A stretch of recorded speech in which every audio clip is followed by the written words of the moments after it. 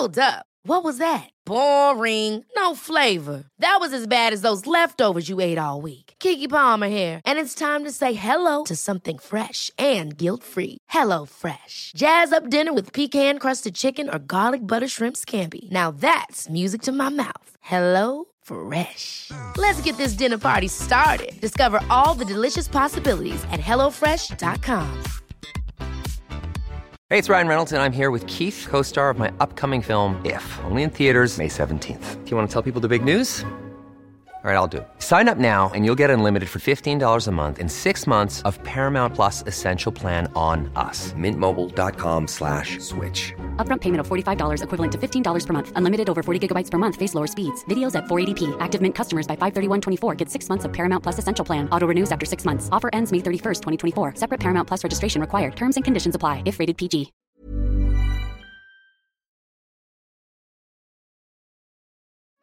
Now, most Swedes are stuck in that this is what racism is, the act. Like either you're performing the act or you're not performing the act. And most people identify as somebody, well, I've never performed the act. I've never overtly been racist. I've never called anyone the N-word. I'm not a racist. True in one sense of the matter. No, you haven't overtly engaged in using or in explicitly suppressing somebody because of the color of your skin, but you're still gaining from the privilege that comes with the color of your skin, and you're also a part of this larger structure that you're talking about. The Swedish grasp of what racism is pretty much stuck in, well, I don't use the N-word, so I'm not a racist. But the people over there, they're the ones who are racist. And it's very easy to point fingers at the people who from now on shall remain unnamed, but to point fingers at them and say, well, they're the problem, they're the racists, and I can feel fine because I'm not one of them.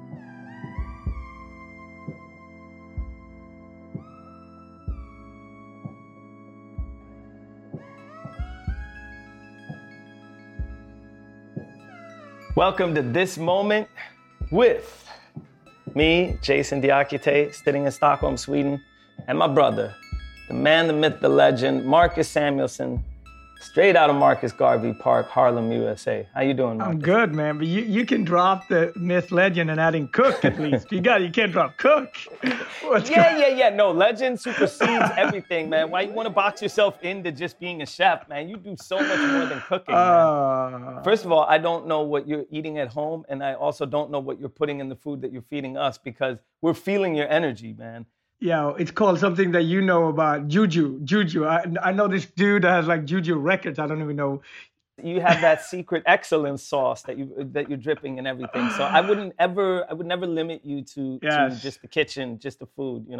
It's the ideas. And Jason, welcome back. Like I feel like your energy is like welcome back, son. What's going on? Oh, thank you. But it's still there. It's still there. The lid is on. Like for example, so like my egg is poaching right now. Yeah. Right? Yeah. Last week it was the pasta water was boiling over. Boiling hard.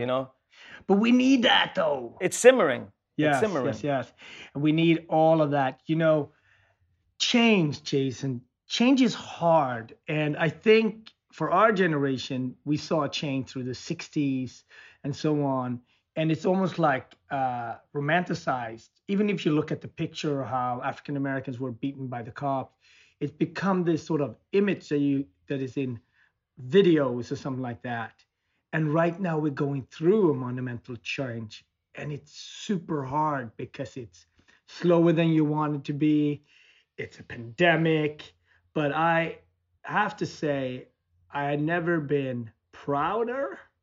And I've also never been, I don't know what tomorrow's going to be, which is both scary and exciting. How do you feel? I feel this week has been weird. Sunday night, my friend Rebecca called me from Brooklyn. She's a brown Swede, but lives in Brooklyn. She called me just to say, Jason, I just wanted to call you, and I know it's difficult where you are. I just wanted to send you some energy from New York City. What's happening here is huge. I'm feeling hope. Nice. People are marching every day. there is singing, there is dancing, there's Yes. energy. You know, New York is back to what New York is best at being, which is this, just this melting pot of all this creativity, energy, color of life, you know? Source of inspiration, you know? Yeah, but it was it was so weird.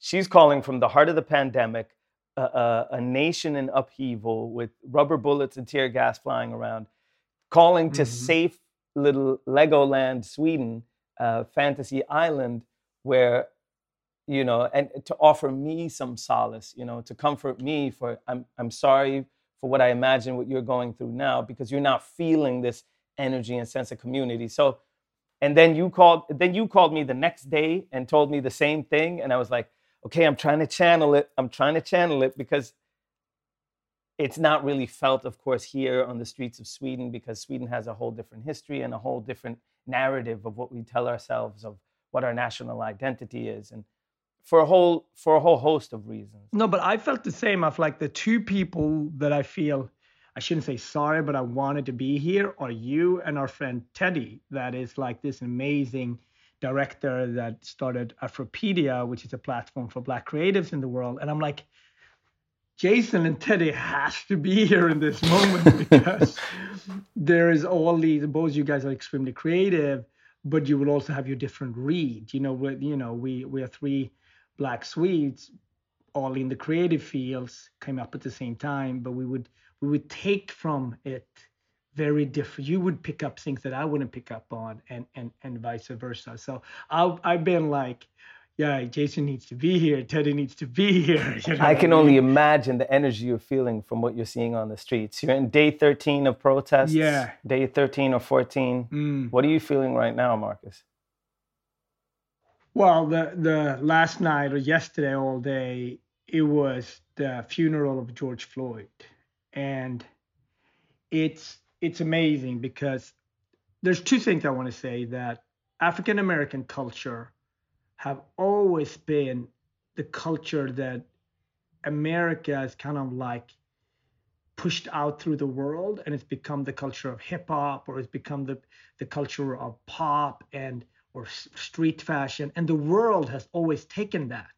And the one thing this moment is different is because now the world is actually taking the message of Black Lives Matters, and it's a door opener for oppression all over the world. So to see people march in Palestine, to see people march in Australia or Stockholm, part of it is the same narrative, but part of it is also whatever marginalized people feel over the world. So the fact that Black culture, just like the civil rights movement, led us there 50 years later, that's been really, really powerful. The second thing is when the funeral happened, it's like there is this one Black church that fits everybody, right? We kind of know what's going to happen. Like Al Sharpton, Reverend Sharpton is speaking. The gospel is on point. There is something extremely spiritual and beautiful that you just want to cry because, you know, the singers are like, you know, they're just on point. And so the world knows that it's going to be in a Black church. There's going to be gospel, check, and the gospel is there. There's going to be a reverend and a priest. People are going to applaud. The music is just on point. And all of that happened. And, you know, then you have the incredible sort of all the African-American celebrities stepping up and paying for certain things. Like, for example, Tyler Perry got a plane, and the plane was filled with Eric Garner's mother, Trayvon Martin's mother, Ahmaud Arbery's mother. So all these African-American young men that has been killed either by police or on the streets, these parents, these mothers and fathers, Breonna Taylor's parents. So, you know, these parents have all something to share. They have this, you know, all of a sudden they're in a club that no one should ever want to be in, which is that you lost your daughter or your son to the brutality of either police officers or just street life. So they've never met before, but all of a sudden they were connected. And that was how that happens was pretty amazing. The last thing I want to say is that George Floyd, the person, was an imperfect person, and that's okay. Like when we glorify, like George Floyd is not for the world. He's going to be a myth that, Maxine and Zion's going to know about. But maybe start talking about it as an icon when they're 10, 15. But yesterday was about George Floyd as a person, and he wasn't perfect, Jason. And that was something sweet about that they talked about it. He was telling jokes. He's have had in and outs with the laws before. But it wasn't his need to say that George Floyd was a perfect person. And I think this is a new way of really honor. And, he was an everyday Black man, grew up in the 3rd Ward in Houston, where a lot of Houston rappers come from. This is where Beyonce grew up as well, and has, the Houston rap sound. Scarface, UGK? Scarface, Ghetto Boys, UGK. Scarface, I think they're yes. Port Arthur, but still, Yeah. H-Town, man. Yeah. So, the contribution that area has had to the world. And it was just beautiful to see that it was not the time to make him like this perfection. He was a Black man growing up in the hood, just trying to make. He was a human. To be seen as a human, something Yes. that the officer whose name I won't say didn't see him as, or he saw him as someone less than human or something less than human, something that you can kill at will. Because that was yesterday. Now you're going to see on the other platforms now they're going to start bringing him down as a person, right? Because they always throw in that salt of doubt. Well, they did that with Trayvon. Yeah. I mean, it was just obvious to everyone. That's another thing I have to say. And I know I don't have to explain this to you, but it has to be explained to the people who are listening to this, who may be in Sweden and can't understand why what's happening in the United States resonates with Black and brown Swedes. And I can't stress this enough. Racism is a cumulative experience. That is, for 45 years, far back as I can remember, my body and my psyche is on constant high alert to be aware that at any time I could be micro-attacked or I could be refused a table at a restaurant. I could get a dirty look. Somebody might say something. The cops might stop me. So it could be anything on the scale of something small or something big.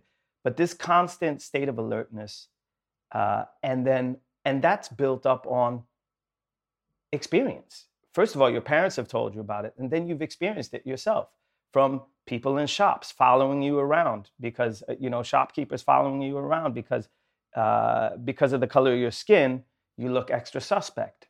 Or, people coming up to you on the street in Sweden and or at a restaurant and speaking English to you, even though they're speaking Swedish to everybody else at the table, just like my brother Barakat was saying the other day. These type of small and large things, or being stopped by the police, which I have been many times, just for the color of my skin and just because they want to know if the car I'm driving is stolen or not, or if I'm on drugs. So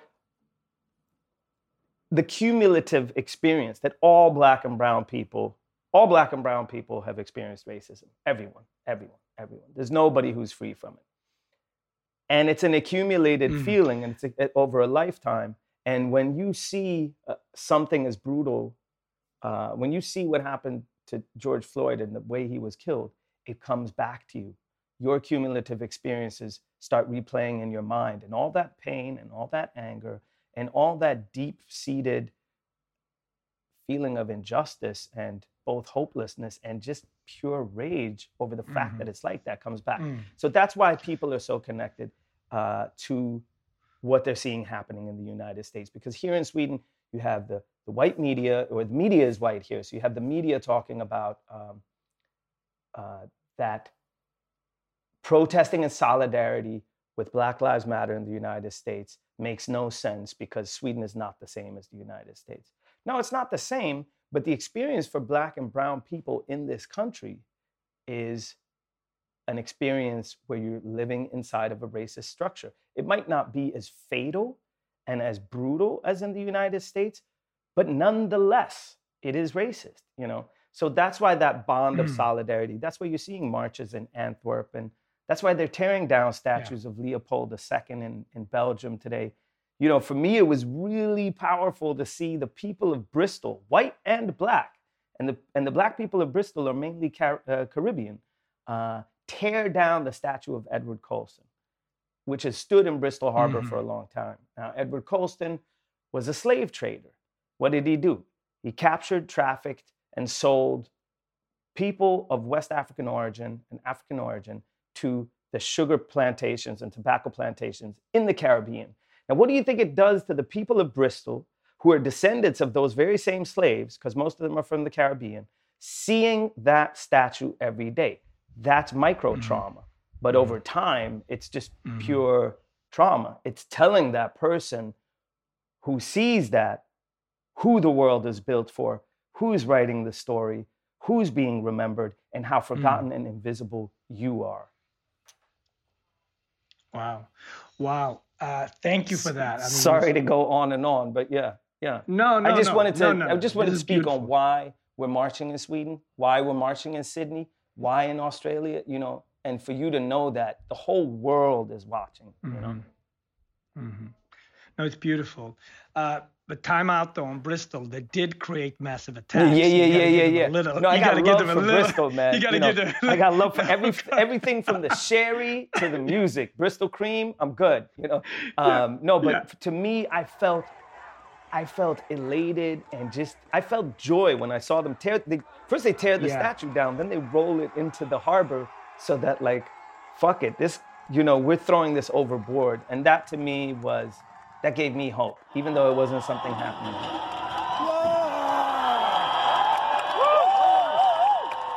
Yeah, I mean, Jason, you speak about England, so why not, right? So today I wake up and, you know, a big English newspaper talks about the pros and cons of slavery. Right. So when you talk about white media, people don't understand that it's biased. But wait a minute. There's an editor there. First of all, there's a writer that thinks, is this a good idea? Then there is an editor that says, yeah, we should run with this. And you know why they say we should run with it? Because of lack of diversity, but they know they're going to get clicks. So they did a top 10 list on the good reasons. What was the bad reasons of bringing slaves from Africa? This is serious. And used, the slaves, this was, you know, they built great wells for England. They built the docks. So we're talking about what was good about slaves. I mean, have you for 1 second thought about that? You like what that means? So it's not only Donald Trump that is race baiting. It's the tonality is so awkwardly sad.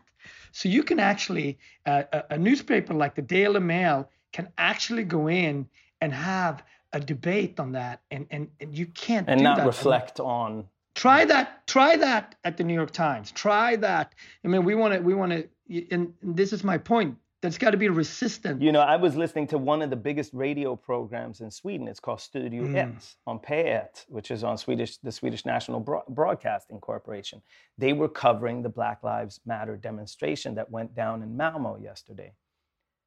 The reporters are constantly pushing the narrative that people in Sweden are not allowed to gather in crowds more than 50 people. So they're asking the police, why aren't you breaking up the demonstration? Why are they more than 50 people? The police says, yes, there's more than. Well, why don't you break it up? They're like, well, people have a right to gather. It's a democratic principle that's in our Constitution. They're like, well, they haven't applied for a permit to demonstrate. Well, the police is being more reasonable than the reporters. Then the next person they interview is a white Swedish professor who is there to weigh in on the legality of the demonstration. So it's a white police officer who has a wonderful Scanian dialect, so that makes me happy. But she's white, and then a white professor, and then a racist politician. Nowhere in the reporting During this segment covering this protest, do they talk about why people are protesting? Or do they ask a protester, why are you here today? Why are you not scared of catching corona? What made you come out? So, you know, what the Daily Mail is doing, what Aftonbladet is doing, Svenska Dagbladet is really doing, Expressen is doing, is that same, in Swedish, there's the word aningslös. But I think it's more than just implicit bias. It's an explicit bias. It's a unwillingness to understand the why. Yeah, I wanna really. I mean, racism can get us going for a long time. But I actually want to. the lid is starting to. No, but it needs to boil in the pop on the right. But I want to talk about it in the sense that the average person that maybe have not thought about this every day, right?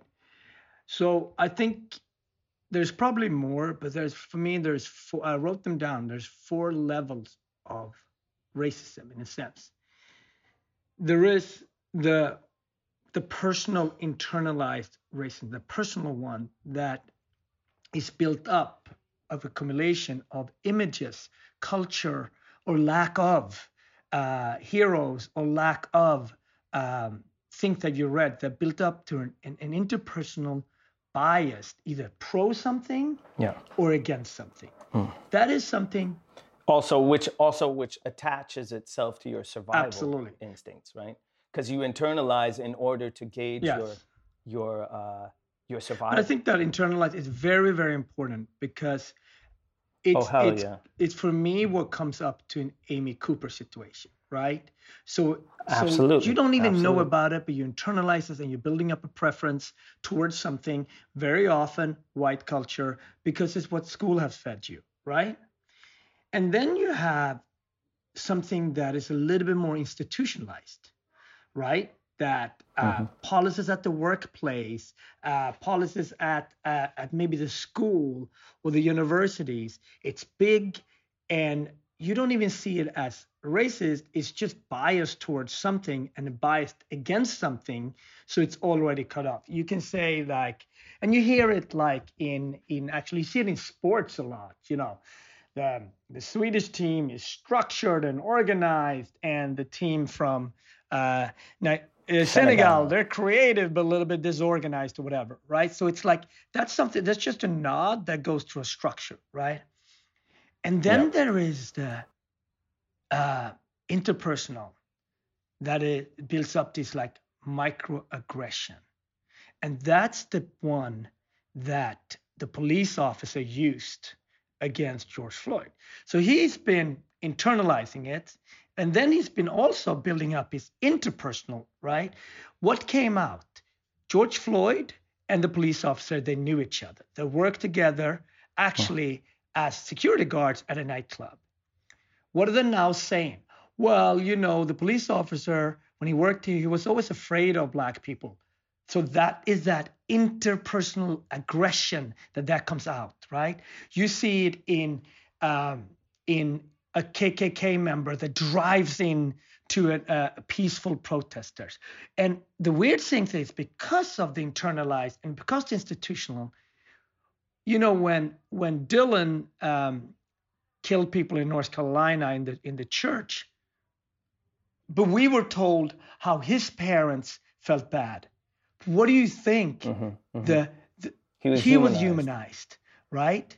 Not demonized, yes. like Trayvon Martin. So these are very different. And the last one that I think that sort of like you have the institutional, you have the structural, you have the interpersonal, you have the internalized. So if people start thinking about these from these levels, you know what that means is that we all have it. And depending where it's in the air, right? So think about your own bias. Think about your own level of maybe not racism is not like an art of Hitler only. It doesn't operate on that level. It's equally operating in a different level where you like you say it's in the air, but they're from the internalized, the interpersonal, the structural, and the institutional. And this is really the reason why you have an Amy Cooper that is much more silent, but I'm going to weaponize it because I can. And then you have the police officer that's like, I'm going to do it because I've had these emotions inside of me and I've been taught that you are the enemy regardless what you've done. I'm not here to serve and protect the population anymore. I'm here to take out my inner aggression. And this is a very important thing to think about. And I just wanted to drop that because I've been thinking about this for a long time. And you're right. America as a society solves things through violence. This is not something that I'm proud to say, but history shows it's a very brutally violent country. In Sweden, in Europe, it builds, but in general, it's not as brutal. And that's a major difference. It is a major difference. And that's one that I've seen in pretty much every newspaper over the past days. The fact that white reporters and journalists say that, well, the police aren't killing Black and brown people in Sweden, so what are you complaining about? But we'll leave it at that. I just wanted to add to one last thing, and that's also in the Swedish white narrative of what racism is forever stuck in a fifth category of racism, which is like racism 101, which is what we call the overt racism, the act of being racist, like the act of calling somebody the N-word, or the act of explicitly and intentionally discriminating against somebody because of the color of their skin. Now, most Swedes are stuck in that this is what racism is, the act. Like either you're performing the act or you're not performing the act. And most people identify as somebody, well, I've never performed the act. I've never overtly been racist. I've never called anyone the N-word. I'm not a racist. True in one sense of the matter. No, you haven't overtly engaged in using or in explicitly suppressing somebody because of the color of your skin, but you're still gaining from the privilege that comes with the color of your skin, and you're also a part of this larger structure that you're talking about. So I just wanted to add that the overt racism is kind of where the Swedish grasp of what racism is pretty much stuck in, well, I don't use the N-word, so I'm not a racist. But the people over there, they're the ones who are racist. And it's very easy to point fingers at the people who from now on shall remain unnamed, but to point fingers at them and say, well, they're the problem, they're the racists, and I can feel fine because I'm not one of them. I think that white privilege conversation and dialogue will come much later to Sweden and Europe on a large, not on a micro, but on a larger, because that means that the whole country has to hold the mirror up, and that's a much harder conversation. Yes, and I think, Jason, it's very important because you have a massive role of unpacking that, deconstructing that, because that's a very important thing, right? Cool fact, a crocodile can't stick out its tongue. Also, you can get health insurance for a month or just under a year in some states. United Healthcare short-term insurance plans, underwritten by Golden Rule Insurance Company, offer flexible, budget-friendly coverage for you. Learn more at uh1.com. Jewelry isn't a gift you give just once. It's a way to remind your loved one of a beautiful moment every time they see it. Blue Nile can help you find the gift that says how you feel and says it beautifully, with expert guidance and a wide assortment of jewelry of the highest quality at the best price. Go to BlueNile.com and experience the convenience of shopping Blue Nile, the original online jeweler since 1999. That's BlueNile.com to find the perfect jewelry gift for any occasion. BlueNile.com. Hold up. What was that? Boring. No flavor. That was as bad as those leftovers you ate all week. Keke Palmer here, and it's time to say hello to something fresh and guilt-free. Hello Fresh. Jazz up dinner with pecan-crusted chicken or garlic butter shrimp scampi. Now that's music to my mouth. Hello Fresh. Let's get this dinner party started. Discover all the delicious possibilities at HelloFresh.com. Many of us have those stubborn pounds that seem impossible to lose, no matter how good we eat or how hard we work out. My solution is PlushCare.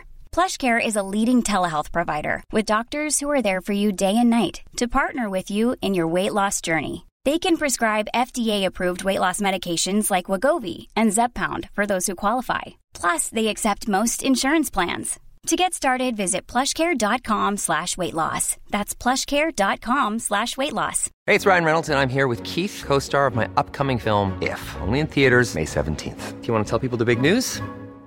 All right, I'll do it. Sign up now and you'll get unlimited for $15 a month and 6 months of Paramount Plus Essential Plan on us. MintMobile.com/switch. Upfront payment of $45 equivalent to $15 per month. Unlimited over 40 gigabytes per month. Face lower speeds. Videos at 480p. Active Mint customers by 531.24 get 6 months of Paramount Plus Essential Plan. Auto renews after 6 months. Offer ends May 31st, 2024. Separate Paramount Plus registration required. Terms and conditions apply if rated PG.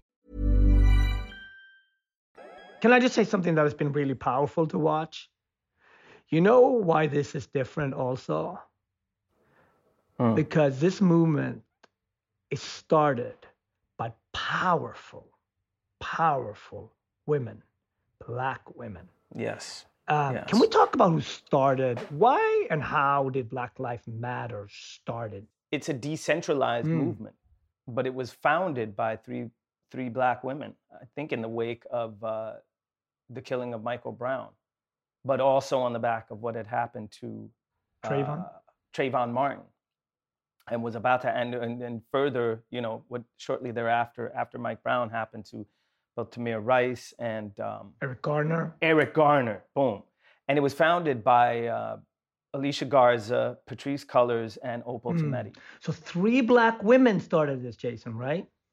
Absolutely. And they started it as a hashtag on Twitter, and it's basically just a vent to say something that Black people in the United States in particular, but Black and brown people all around the world have been feeling needs to be said for a long time, that Black lives matter.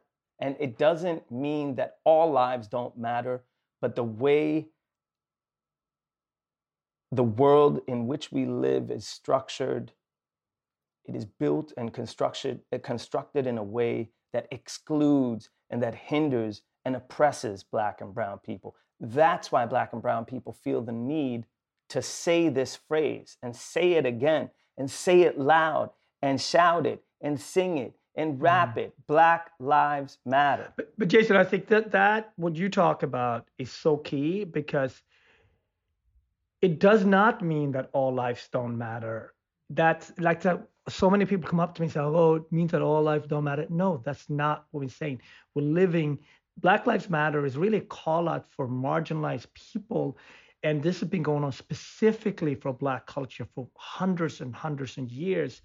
And, what's been so powerful is that just like Malcolm said, the revolution is televised or on social media, but it's also led by women like, the Black Lives Matter movement, but also someone like, my girl Tamika up the street here from Tamika Mallory from Harlem. Mallory, yeah. Tamika Mallory.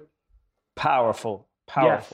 And speaking of strong Black women, I think we're going to hear from someone else that is by just going viral and speaking the truth. Let me explain to you something about economics in America, that we must never forget that economics was the reason that Black people were brought to this country. We came to do the agricultural work in the South and the textile work in the North. Do you understand that? That's what we came to do. If I right now decided that I wanted to play Monopoly with you, and for 400 rounds of playing Monopoly, I didn't allow you to have any money, I didn't allow you to have anything on the board, I didn't allow for you to have anything. And then we played another 50 rounds of Monopoly, and everything that you gained and you earned while you were playing that round of Monopoly was taken from you. That was Tulsa. That was Rosewood. Those are places where we built Black economic wealth, where we were self-sufficient, where we owned our stores, where we owned our property, and they burned them to the ground. So that's 450 years. So for 400 rounds of Monopoly, you don't get to play at all. Not only do you not get to play, you have to play on the behalf of the person that you're playing against. You have to play and make money and earn wealth for them, and then you have to turn it over to them. So then for 50 years, you finally get a little bit and you're allowed to play. And every time that they don't like the way that you're playing, or that you're catching up, or that you're doing something to be self-sufficient, they burn your game. They burn your cards. They burn your monopoly money. And then finally at the release and the onset of that, they allow you to play and they say, okay, now you catch up. Now at this point, the only way you're going to catch up in the game is if the person shares the wealth, correct? But what if every time you share the wealth, then there's psychological warfare against you to say, oh, you're an equal opportunity hire. So if I played 400 rounds of Monopoly with you and I had to play and give you every dime that I made, and then for 50 years, every time that I played, if you didn't like what I did, you got to burn it like they did in Tulsa and like they did in Rosewood, how can you win? How can you win? You can't win. The game is fixed. So when they say, why do you burn down the community? Why do you burn down your own neighborhood? It's not ours. We don't own anything. We don't own anything. Trevor Noah said it so beautifully last night. There's a social contract that we all have, that if you steal or if I steal, then the person who is the authority comes in and they fix the situation. But the person who fixes the situation is killing us. So the social contract is broken. And if the social contract is broken, why the fuck do I give a shit about burning the fucking Football Hall of Fame, about burning a fucking Target? You broke the contract when you killed us in the streets and didn't give a fuck. You broke the contract when for 400 years we played your game and built your wealth. You broke the contract when we built our wealth again on our own by our bootstraps in Tulsa and you dropped bombs on us. When we built it in Rosewood and you came in and you slaughtered us. You broke the contract, so fuck your Target. Fuck your Hall of Fame. As far as I'm concerned, they could burn this bitch to the ground. And it still wouldn't be enough. And they are lucky that what black people are looking for is equality and not revenge. Yo, Chuck D would have been proud, man. Burn, baby, burn. It's unbelievable how articulate she is. Every African-American person feels that. Everyone feels that. My father feels that. I grew up echoing that same anger. Kimberly Jones is channeling that rage that's intergenerational. She's speaking for all of us. And it's not only just limited to the Black experience in North America, in the United States. It's Black people in the Caribbean, in South America, in Asia, in Australia, in Europe. Europe, the fathers of colonization, the men that colonized the United States and slaughtered the Native Americans. I think in Sweden we have another bead, right? And I think this Black Lives Matter is a starting point, and then this will kind of like land locally whatever is relevant to marginalized people. And, I grew up in a culture where, blatte, all foreigners, right? Which is obviously a very harsh word in Sweden, but it's also empowering of that word, blatte. And I was even thinking, will Black Lives with BLM in Sweden have the context of Blatte Life Matters, right? Because it can be in some way you can contextualize it in terms of we were the marginalized. You look at how we don't really have housing projects, but there's definitely a segregation system on where people live and how people live and so on. And similar dialogue, not as brutal, not as violent, is happening in Sweden as well. And I don't think anyone can escape this conversation that is needed. We don't, and once you start a conversation and you've been race baiting and you have a society that is structurally not fair, right? When people lose hope, a couple of things happen. If you internalize it, it very often leads to some type of abuse, self-abuse. It might be you cut yourself, you hurt yourself, or maybe some behavior. type of drug. Yeah, you might drink too much, you might smoke crack or whatever. And then when the last leg of hope stops, right? When you stop having hope, that's when you go out and start vandalizing because you lost all levels of hope. And I think it's more important to have this conversation and fix it and try to make a fair society than go to that last leg where you are hopeless. If you have a hopeless society, where all causes are lost. And that's the border that we're looking at now. African American leads the world, and in terms of the oppression, and in terms of we're coming to the brink of where we're losing hope. And when you have a generation that's losing hope, it's going to be dangerous.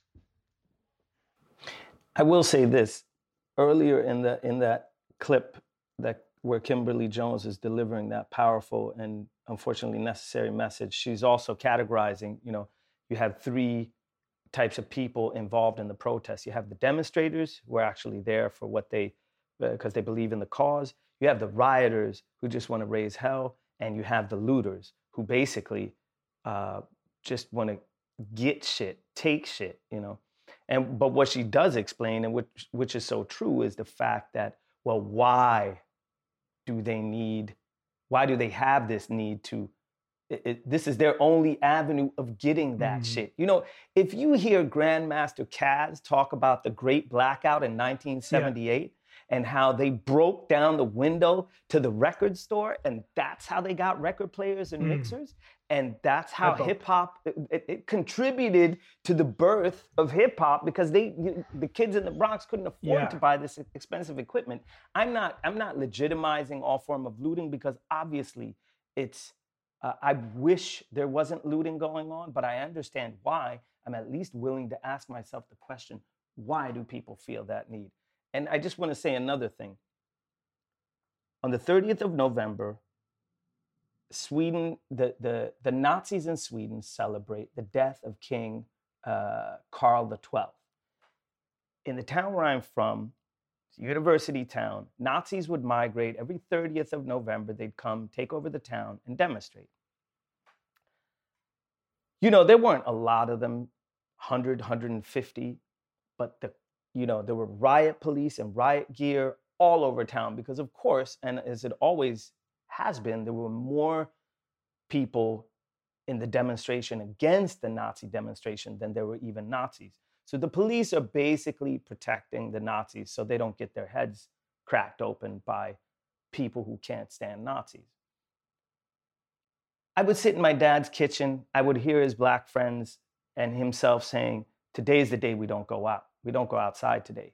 Because, Val Johnson sitting there telling a story of how he was bitten by a German shepherd, bitten by a police dog on the train station, just for waiting on the train, on the 30th of November. When I got old enough, my friends and I would sneak out and join the anti-protesters, the demonstrations that were against the Nazis. And it was exciting. I was a little bit scared. I'd hop on my bike. I'd bike downtown over the cobblestone streets. 30th of November, it's dark. It's often raining. We came down to the main street in the center of Lund. And it's a full-blown riot going on. I think this is 1991 or 1990. And I was like, what is going on here? We park our bikes really quick and go up and join the, stand behind the people who we know are the ones on our side. And it's all Danish Antifa people who are digging up the cobblestones with metal poles and throwing cobblestones at the riot police. And the riot police are throwing cobblestones back. So there's cobblestones flying through the air and tear gas. And then the police with the horses come in. They start swinging their batons. We have to run down a back street. We get caught between two walls of police. And I knew my dad was going to be upset. I knew my dad was going to give me hell for putting myself in danger. And I also knew that the reason I was there was just to see it. What's going on? What if I can see, the Nazis and just seeing the police? There was some level of excitement there too. But then and there, when we're boxed in the Lilla Fiskagatan between two walls of police, sitting there with the Danish Antifa, I'm like, wow, this is really, this is what standing up for our point looks like. Because in that moment, the police are protecting the Nazis. And I know, because I just heard my dad's friends, and for many years heard my dad's friends say, And I've read in the history books that the Nazis don't like black people. So it's very, very obvious.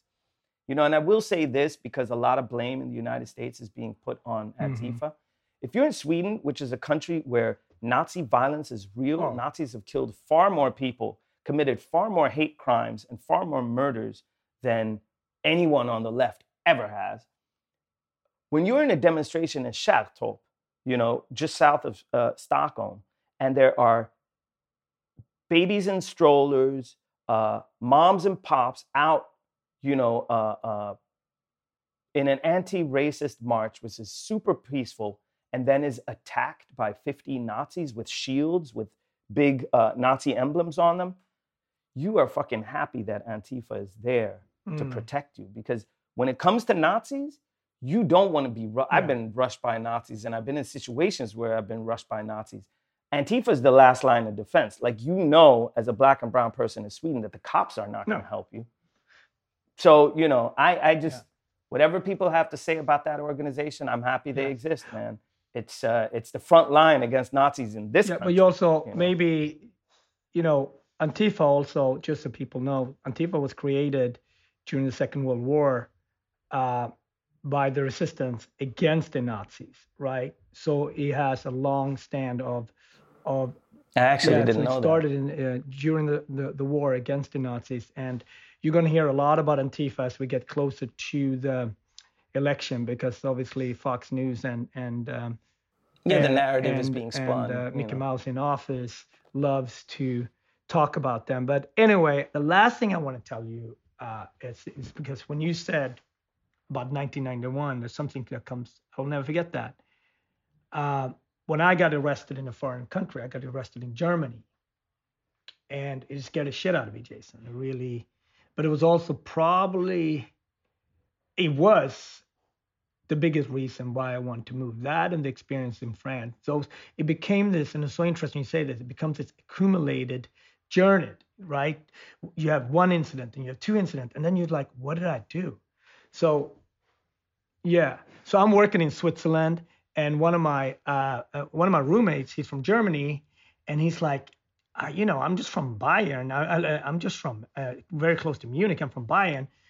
We just take my motorbike and we drive home to see my parents because it's Oktoberfest. And I'm like, cool. I would love that. He drives us over the mountains. We get to his village. And then he's like, we're just sitting in the middle of town square and in a tiny little village called Überling in southern Germany.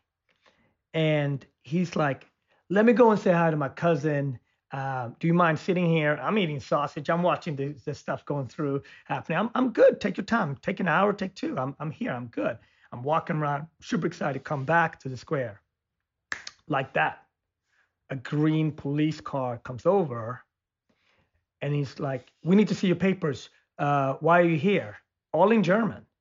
And, I actually happened to have my bag with him, like my passport and all of that stuff. So I didn't have an ID on me at that very second. I didn't, but I'm sitting having not even a beer, like just whatever. And well, you got to come with me. So and I was like, wait a minute, if you wait here for 45 minutes, my boy will come back and he can explain everything. And this is in German.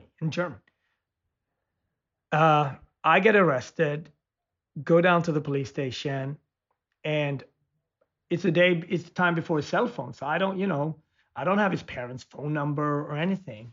But eventually his parents calls the police station and they come and get me out. And, like that 7 hours. So it went from us having a great time in Germany to me being arrested. And I've never been able to, it's like a soap, like you want to wash this dirty skin, this dirty filth off. And I can't get it off. It's trauma, man. It's a trauma. And then that's just one episode. Yeah, it's tiny. And his parents, they couldn't have been sweeter. He was so embarrassed. And it's like, it's nothing that they did, but I just knew, like, damn, man, I can't be here. I can't be here anymore. Can I just end with I've been reading a lot of Morgan Parker's latest book, Magical Negro. There's a lot of great words in this book, but I thought these are good to end with. I want to know the future is a bright violet grape. Everything has skin. Everyone tells me sorry. I know the world is dangerous. Everyone tells me sorry. I am hallelujah, the first plague. My name is suitable for spitting. Please touch me. All I have are these terrible animals, this hunger. That's the end of a poem called Preface to a 20-volume joke book. And little book tip, Morgan Parker's poetry is powerful. Joe, my brother, I thank you for this is a therapy that we both need at this point, and hopefully it will be as needed and entertaining, but also important, and joy and sadness for our listeners as it's been for you and me going through this experience. Again, we love America, we love Sweden with all of its flaws. Sweden and America is human. It's filled with tons of mistakes, but we also are hopeful. You don't care and go at something so much if you don't love it. So peace, and I appreciate it. We need this. We need this. Right? Peace and love, brother. This moment.